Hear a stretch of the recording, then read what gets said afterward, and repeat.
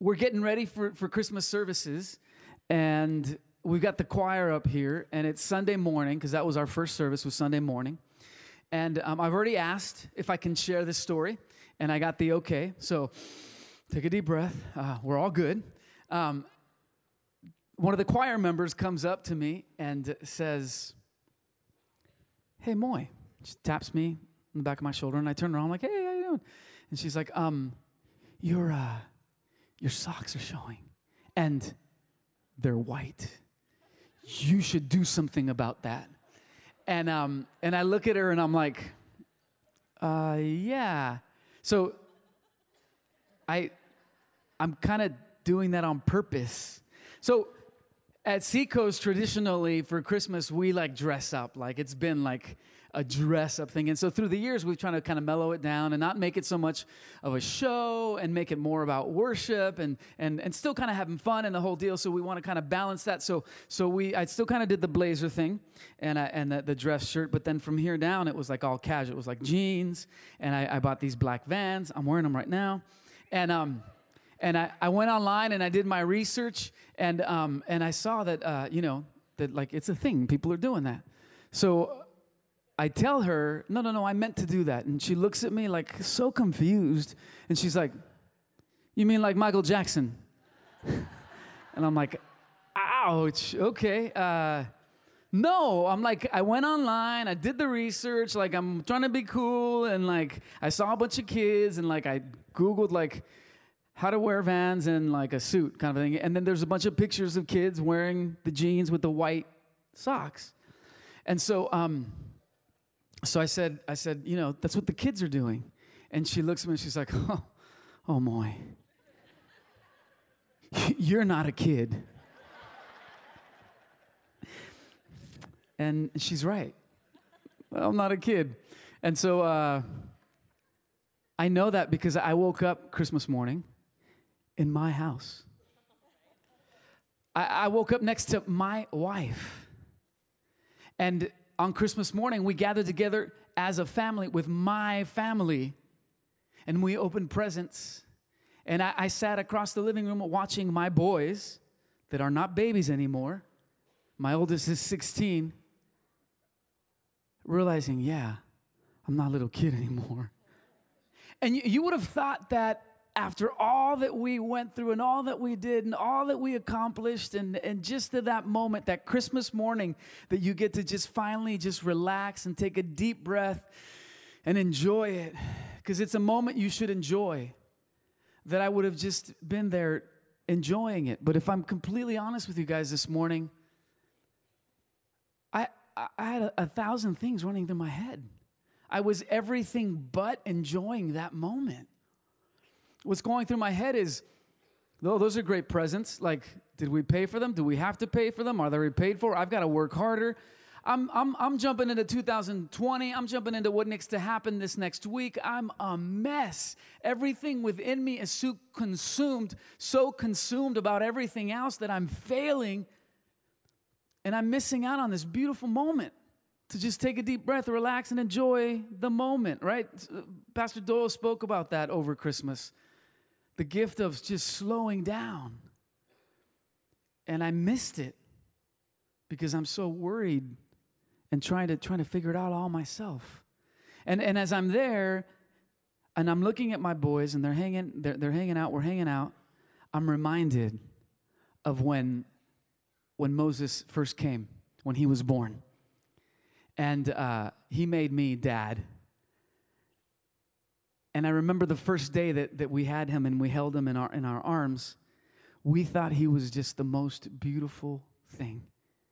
And things happen when you come out of the mother's womb. And so poor little Mo, like his head was all like smashed and crooked, but we couldn't see that. Like we had people come and visit, and my mom and dad, and they'd be like, "Oh yeah, yeah, he looks like both of you," and like you could just tell by the expression on their face that they're just like, "Whoa, what's going on?" And sure enough, it all kind of stretched out, and like the head did what it needed to do, and he's all looking normal now, 16 years later. But in that moment, It wasn't, and he had all this stuff on his face, and the nurses would come in, and they'd like take a rag, and they'd scrub the stuff off, and be like, "You're destroying his face," and they just laugh at us.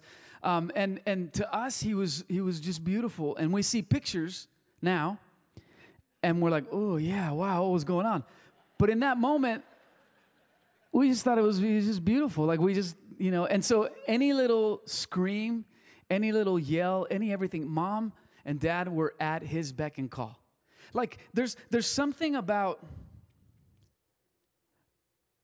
being a baby that there's like this presumptuous like thing that's in us that we just assume as babies that when we scream, we're going to get what we want. If we're hungry, we scream and we get fed. If we need a diaper change, we scream and we get the diaper change. Well, mama doesn't know. I can change the diaper. I can. And it's just like a natural assumption that happens. And so I'm sitting there Christmas morning. I'm looking at my boys. I'm reminded of this. I'm so consumed that I cannot enjoy the moment because I'm so worried about everything else. And then I'm reminded of how simple it is just to be a baby and not have a care. Wouldn't it be so cool if we could continue in life that way? Wouldn't it be so awesome in adulthood, right now where we stand as adults, to just have that mentality, to know that at the end of the day, we just raise our hand, we just ask, we raise a hallelujah, and we get that diaper change or the food that we need or that everything is provided for. Wouldn't it be so cool if that could actually be a thing? And this morning, what I want to go ahead and share and speak of is that God has a promise. So in the scripture, in the word of God, there's a promise that he gives to us that can actually be a thing. But there's always a but. And so what I want to do this morning is I want to dive into the book of Matthew and read Matthew 6:33. The book of Matthew's just a guy that hung out with Jesus, and he recorded the life of Jesus and even the history and all that happened from the beginning of Jesus's family and all the way through the generations and how that all began in God's plan. And so that's what Matthew does. He records that, and then he tells us stories. Even from the birth of Christ, right? A lot of the stories that we read during Christmas of Christ's birth, they come from the Gospels, right? There's 4 books for those of you who are kind of new to this Jesus thing. There's 4 books that we call the Gospels, and these are guys that are telling the stories of this man named Jesus. And so one of Matthew's main points is to explain to us the trueness and the beauty of who Jesus was and his truths, right? And so as we dive into Matthew 6 and we read this, here's this promise. There's a promise that God gives, but we've got to do this one thing. And if we're willing to do this one thing, then God will promise to take care of us in every which way. So won't you guys read with me here? Matthew 6:31. And it says like this, therefore, do not be anxious. Okay, moi. Do not be anxious, saying, what shall we eat? Or what shall we drink? Or what shall we wear? For the Gentiles, the world, they seek after all those things. But your heavenly Father, he knows that you need all that. So, seek first the kingdom of God and his righteousness, and all of those things will be added unto you. That's it. If we do this thing, then he's going to take care of us in that way. There's a really cool thing happening here that he describes. He describes what the world does, and he describes what we should do. So there's a difference. This morning, if you call yourself part of the family of God, there's a different standard. And Matthew here is saying the world does it this way, and they worry. And I'm saying for the children of God, don't worry. You got to do one thing. You got to seek my kingdom, and then I'll give you what you need. Maybe not what you want, but I'll give you what you need. And so as we dig deeper into this and as we dive into this in this week, as I really fell short in missing that, because I fall short of that, if I'm honest with you guys. I want to take control. I want to figure it out. I know for some of us, 2019 probably wasn't the greatest year. And we kind of want to let that go and move forward. And it's consuming us as it's consuming me. And I need to be reminded that the scripture said that that's what the world does. So I wanted to explain this whole Gentiles thing this way, right? So for the Gentiles, seek. And notice that seek, the word seek, he uses the word seek. And then he says, seek ye the kingdom, like seek first the kingdom of God. So there's a correlation there in those two in that same word. He uses it for what the world does. The world seeks what I'm going to wear, what I'm going to do, how I'm going to do it. They're seeking for that. And then he says, no, believers, you seek first the kingdom of God. So there's a connection there. He uses the same word, and it's to run after. The Greek definition of it is to run after. It's almost like, I'm sure you heard the word hustle, right? Run after, hustle. The world hustles after what they'll drink, what they'll eat, what they're going to wear. And I'm asking you to hustle after the kingdom. So there's this thing on Netflix that Pastor Cody got me all addicted to. It's this show called The Movies That Made Us. And for those of you who don't know anything about this, they literally take all the movies that are the best movies that literally, the title says they made us, right? So they have infected, they have touched our culture so much that we wouldn't know who we would be if, we'd never seen the movie Dirty Dancing or whatever, right? Or Home Alone or Die Hard, right, with Bruce Willis or whatever. And so this is a behind the scenes. They do a documentary and they tell you all the crazy things that people were willing to do to make these movies happen. Sometimes we just think that, somebody just pulled out $1 billion and then a movie happened. But as you watch this documentary, you realize that man, some of these stories were written years and years past, and they were ideas and concepts for a movie and this and that, and they never really came to fruition unless somebody went out of their way in such a crazy, crazy way to try to get some studio to buy the movie, and they were rejected by all the studios until finally one day one studio took a chance and they let them do it, but then they went over budget, so they were going to cut it, and then they wanted so-and-so actor to star in it, but he didn't, so then this one did, and it made it happen, and all the things that could have happened, and we would not have had those movies. I begin to think the energy, the hustle that goes behind the movies that made us. And then I read the scripture where it says, for the Gentiles, they seek after these things. They seek after what will we eat, what will we drink, what will we wear, what will be the movies that make us. But as believers, God's saying, seek first the kingdom. So as the world hustles there, we are to hustle this way. To seek after it. And so then the question is to run after, to seek after the kingdom of God. So that takes us to this next place. What is the kingdom of God?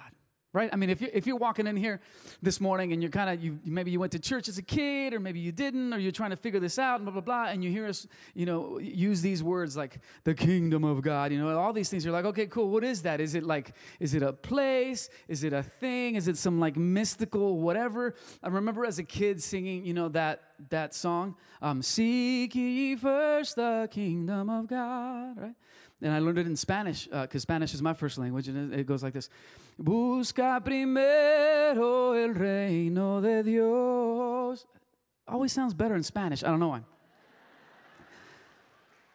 But this kingdom thing. So in the book of Matthew, because we're reading out of the book of Matthew, Jesus begins to speak and he begins to speak to the people, to the Jewish people. And he uses this term, the kingdom of heaven. So there's three of them this morning when it comes to the kingdom of God, the kingdom of heaven, and then thy kingdom come, right? And so a couple of months ago, Doyle did a sermon series on the Lord's Prayer, right? And so we learned about how to pray. And this is Jesus coming and saying, hey, when you pray, pray like this. And so then he says, thy kingdom come, thy will be done on earth as it is in heaven. And so for the Jewish people, they would have heard Jesus talking about this and saying, yeah, seek first the kingdom of God. They understand the concept of kingdom of God because they understood from the beginning in the book of Genesis where it says that God created the heavens and the earth. You know, he's the God that makes the whole earth spin and float. So the Jewish people knew that there's a being greater than us who's not human who created us. So the concept of the kingdom of God was not a new concept, but yet we have the words of Jesus where he says, I came to not to abolish the law or the Old Testament, all that other stuff, the prophecies and all that stuff. I didn't come to abolish it. I came to fulfill it. I came to bring it alive. And so there's this concept of the kingdom of God, and really simple, just in its simplicity. The kingdom of God is where God is king. That's it. There's no magical thing that you have to, there's no study, there's no Hebrew, Greek thing or whatever that you need to magically know. You just need to understand the kingdom of God is where God is king. And so because we fell, because of our sin and because we fell, this world and this earth has been given over to the enemy. And so for some time, God who is king has allowed somebody else to rule. And then he sends his son, this guy named Jesus, who's God, to save us. And then Jesus says, when we pray like this. May your kingdom come.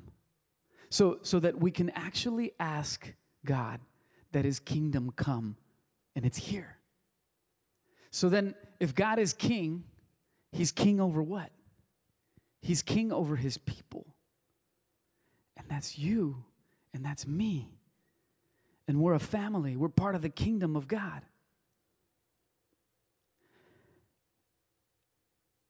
But seek first the kingdom of God. So that's, you know, when we say it's just kingdom of God, that's what it is. Seek the things of God. Seek the kingdom of God. There's the kingdom of God that was in the beginning. There's the kingdom of God that will be in the end when Jesus comes back. And there's the kingdom of God right now. And there's a battle. So how do you seek first the kingdom of God? Well, there's also in the book of Matthew this thing called the Sermon on the Mount. And we do it at CR. We eat, breathe, sleep, and then repeat the Sermon on the Mount, which is the 8 principles. And it's God's way of explaining, it's Jesus' way of explaining what heaven is going to be like. It's teaching us what the kingdom of God is going to be like. So, blessed are the poor in spirit. Blessed are the merciful. Blessed are the peacemakers. Blessed are those who understand that they need God. You heard the term, the first shall be last, and the last shall be first. It's a flip on things. And so for a big part of my life, I remember as a kid thinking almost of like heaven is like that's the finish line, right? We make it there. And so while you're here on earth, you have to be good, you have to do this, you have to do that, you have to do this. And then once you make it into heaven, then you kind of pretty much get to do whatever you want, right? Almost like when you're going to take a picture, you know, and you suck in your belly, you know, and you're like holding it, and they're like, all right, smile. Cheese, and then once the picture's over, you're like, whoa, and you let the belly out and the whole deal. It's almost like life is that way. You got to be good. You got to do this. You got to do that. Boom, boom, boom, boom, boom, boom. And then once you get to heaven, you're like, wow, you get to... No, that's the crazy thing is the more that I dive into scriptures and the more that I read, we are being prepared for the kingdom of heaven. It doesn't... We're not just going to get to heaven and sing Kumbaya for eternity. We are being transformed into the person that God wants us to be. So if you have been a Christian for a week or if you've been a Christian for 53 years, it doesn't matter.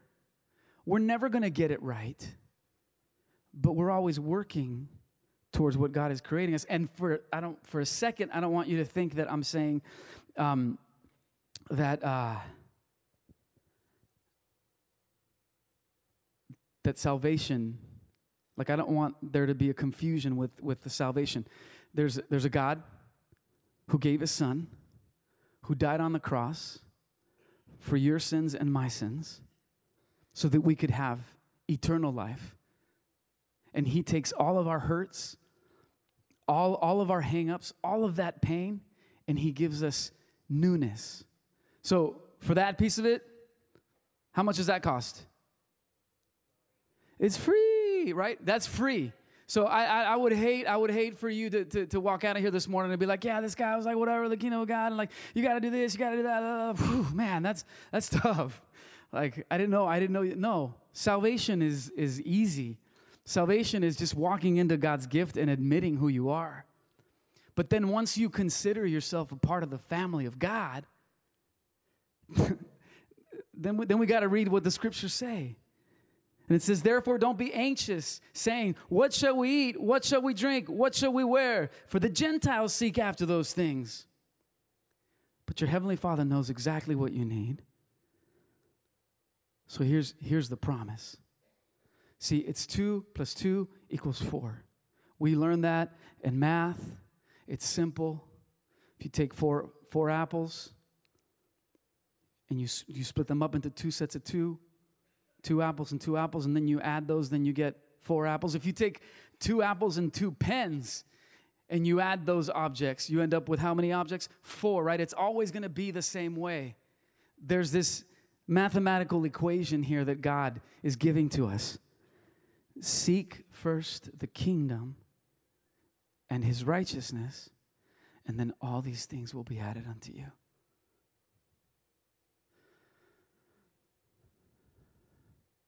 So you're tracking with me. Okay. What else? How do you seek the kingdom? What do you do when you're part of the kingdom? So we're like, all right, I understand. Salvation is free, but I'm figuring out who I'm going to be. Okay, so now we build the kingdom. We build the kingdom. How do we build the kingdom? We build the kingdom by adding more people to the kingdom. See, there's a lot of God's family that's out there that doesn't know it. Right? And so this morning, again, I want to give a practical, simple way to be able to do this. And I'm a firm believer, okay, that Jesus uses tacos to save people, okay? Track with me. Here's where I'm going, okay? Some people have the gift of evangelism. They have the gift to come up to a total random stranger, begin to talk about Jesus, convince them, win an argument, whatever it is, and boom, boom, boom, I got you. And then all of a sudden, they're saved. And that's awesome. If you have that gift, man, I don't want to stomp on it. That's amazing. But to be truthful, man, like that's not everybody can do that, you know? So does that disqualify us? It shouldn't, because we still have something God has called us to do. We're supposed to seek first his kingdom, and we're supposed to be about his business. And can you imagine, a life without Home Alone, right? But that's for the world. And that's the crazy things those people did to make that movie happen. We're supposed to hustle for God that way. So, God calls us to be fishers of men. And I happen to know the best fish tacos in town. Well, on the other side of the town. You're going to be okay. It's going to be all right. It's this place called Taconazo. That's the best fish taco you can get if you're not going to drive all the way to Baja. But listen. So for the rest of us, this is how we can do it, okay? You buy somebody food. You take them out to a meal. And during that meal, okay, you don't go in for the hook or whatever. No, you just begin to talk about what God is doing in your life. And not even weird or whatever, just be like, you know what, the other week, man, I was hanging out and we were singing, because we sing at church and stuff, and I don't really sing, but I just kind of read the words, whatever it is you need to say. And I was listening to in worship and the words, and I had this moment where I felt God. like I just felt it. And then go back to your regular conversation. That's it. Boom. Let's have another taco. And then take them out again and say, you know what? The other week we're hanging out, man, and like the pastor was saying this and that, man, and it really touched me. Man, I guarantee you after a couple meals, that person's going to be like, what? Where? How? Huh? Then you bring them here. We all can do that. We all can do that. There is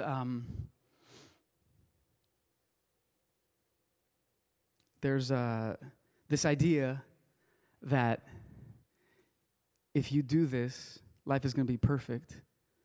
And that's not what I'm saying this morning either. It says, seek first the kingdom of God and all these things shall be added.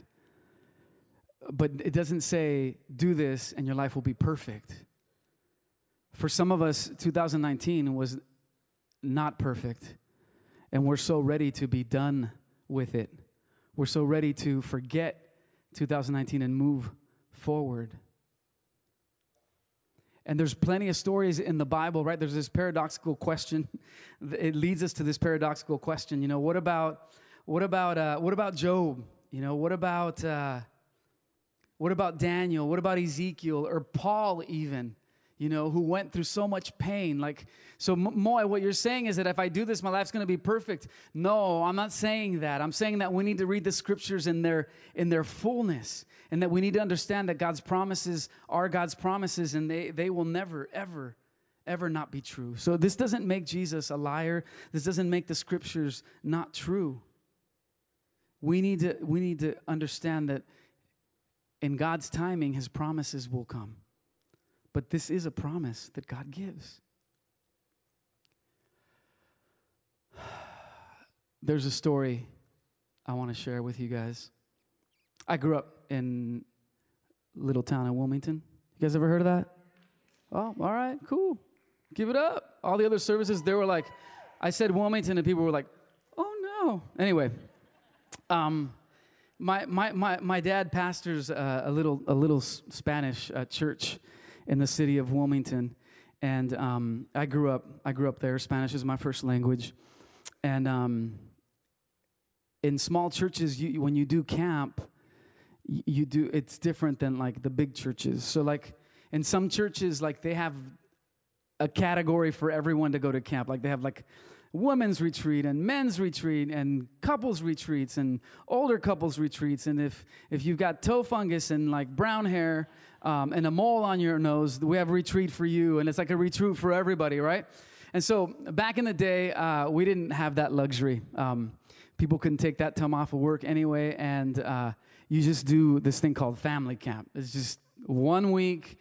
Everybody gets crammed into this place. You worship together, you eat together, you do everything together. And for the kids, it kind of sucks, because you're just hanging out with your parents for the whole week. But we find a way to have fun and do all that stuff. So anyway, we do this thing called family camp, and in Spanish it's called campamento. So that was like the craze. Everybody was like so excited about campamento, like, family campamento and this and that. And so we were excited. And the day before we were going to camp, my dad had to collect all of the campamento money so that when we went up to camp that day, then he could deliver the cost of the camp. And so we all got in the car, and we were kind of driving around town and towns, collecting money and saying hi to people and collecting the money. And so we end up in the town of Compton, in Spanish, Compton. And we run out of gas. And my mom had kept telling my dad, hey, you got to pump. And I was like, we'll be fine. And so we ended up running out of gas and literally being able to kind of make it just to like the parking lot. And so we landed in the parking lot on Rosecrans, somewhere, Rosecrans and Central, I think, is what Alan was, one of our worship leaders, lives right around the corner from there. So, my dad gets out of the car, and he's like, all right, girls, which is my mom and my sister, you guys go to the store, which was, I don't know if you guys remember the store, but it was Newberry's. It was a Newberry's. That's how I know I'm not a kid anymore. So back in the 1900s, kids, there's these stores called Newberry's, kind of like CVS or Walgreens or whatever. And he's like, all right, the girls go shopping, and then the men, we'll go take care of this gas thing, all right? So me and my dad, that meant me and my dad, we walked about 1.5 miles over to a gas station. And on our way there, my dad starts to do his dad thing that he would always do. And he'd be like, Moy, it's kind of like a teaching moment. And he's like, have you ever thought of what would happen if we were being followed and something happened? Have you thought about a plan of what you would do? He's kind of walking me through this. And the whole time I'm like listening to him, and like, I don't know what it is. It's something about like Mexican dads. They love to scare their kids. I remember getting picked up in like the 2nd grade or 3rd grade from school, and I'd get in the car, and my dad was like holding the steering wheel, and he'd be like, I am not your dad. I'm wearing a mask that looks like your dad, and we're driving to Vegas right now. And so we'd all start crying, and he'd be like, I'm just kidding. And so, like, that was cool, right? I mean, people wonder why I go to CR. That's why I go to CR. So we're walking, and he's walking me through this, and I'm like, all right, yeah, whatever, Dad, whatever. And we make it to the gas station, and we buy a little gas can, $5, 5-gallon gas tank or whatever. We fill it. He's teaching me how to fill it. More when this happens, this is what you do, and it's all kind of like really cool, like kid father lessons moments. And so we begin to walk back, and sure enough, on the way back, as we were crossing, we're walking the street, we're walking through, and there's an alleyway. These 2 big dudes come out, and one of them grabs me, and the other one pulls a knife and wraps it around my dad's neck. And I'll never forget the words that he said. He said, your money or your life. And my dad had about $10,000 worth of campamento money in his inner pocket. And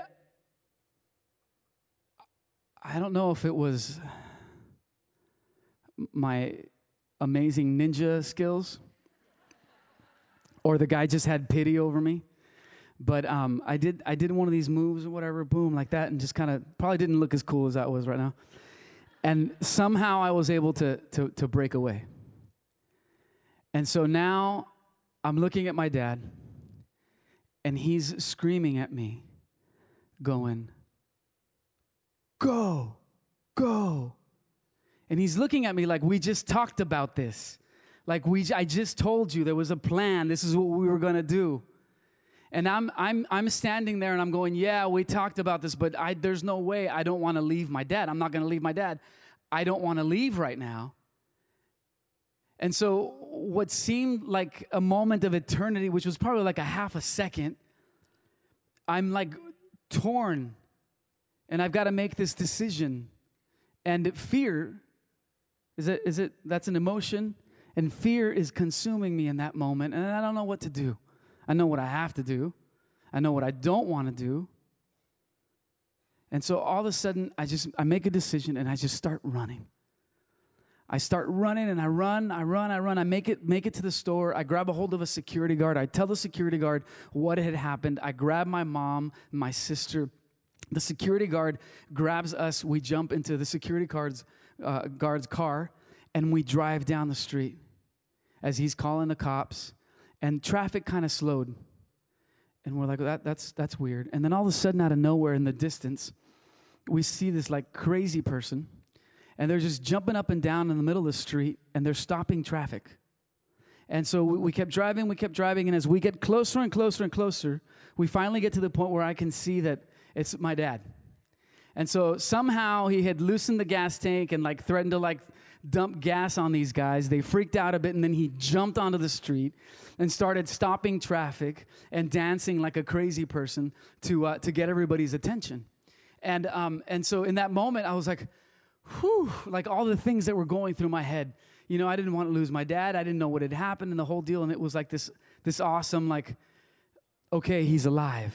He's crazy, kind of brilliant, dive into the street, make a scene, get everybody to stop, and then these guys get scared, and he's alive. We were hanging out this Christmas, and my dad and family, we were talking about that experience. And my dad said these words, and I thought, man, they were so powerful. We're just talking about it, making fun of it and whatever. Don't run out of gas and blah, blah, blah, all these things. And he says, he just stops for a second. And he looks at me, and he had this idea, this thought. And he says, man, isn't it so interesting and awesome how throughout all of our lives, God has taken care of us. He's protected us. He's like, I often sit and think about that moment and how that scenario could have been different. If I'd have gotten out of the car and just decided, you know what? I got this. All of you guys go to the store. No, nobody would have come to help. Or if I'd have said, you know what? We're all taking a trip. Family, come. We're all going. How the guys would have responded to a family like that and what could have happened. All these scenarios. And yet, I see God's hand taking care of us.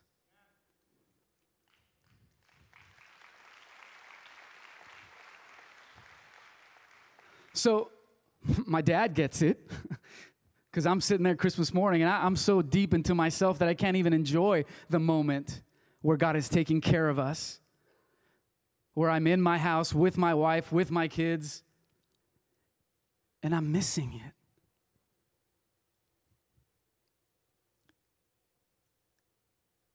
And Matthew, this guy Matthew, reminds me, hey, Moy, therefore don't be anxious by saying, what shall we eat? What shall we drink? What shall we wear? For that's the stuff of Gentiles. See, your Father, He knows what you need. And you can get all that, but first, seek His kingdom. The kingdom of God. The place where God is king. Be about His business. Consider yourself not just a 9-to-5 employee. Consider yourself not just a volunteer that God asked to do something. So somebody asked you to help and to greet or to drive cars or to help with kids. And you're like, okay, well, because they asked me. No, consider yourself an owner of the kingdom because you are a child of God. And seek first the kingdom of God. And all these things will be added unto you. There's a scripture I want to close with. I'm running out of time here. I was so worried last night I wasn't going to make it. I told the band that they might have to come up and we'll do worship if I ended too early. But I think I'm doing okay. There's a scripture in Isaiah, and I just want to leave you guys with this morning. God is doing a powerful thing. And like I said, if you're just hopping in here for the first time, trying to figure out this whole church thing, or if you've been here for years, God wants to remind us that if we focus on Him, He's going to take care of us. And that was Matthew, New Testament, and this is Old Testament. So God's been at this for a while. It says, therefore, here we go. It says, fear not, for I am with you. Be not dismayed, for I am your God. I will strengthen you. I will help you. I will uphold you with my righteous hands. What does that mean? That means that God's, no matter where you're at right now, God's holding you.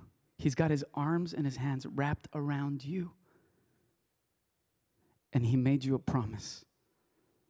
You just got to keep your end of the deal. Amen? Amen. Let's pray. Father, we love you. We thank you so much. Thank you for your grace, for your mercy. Thank you that you don't give up on us.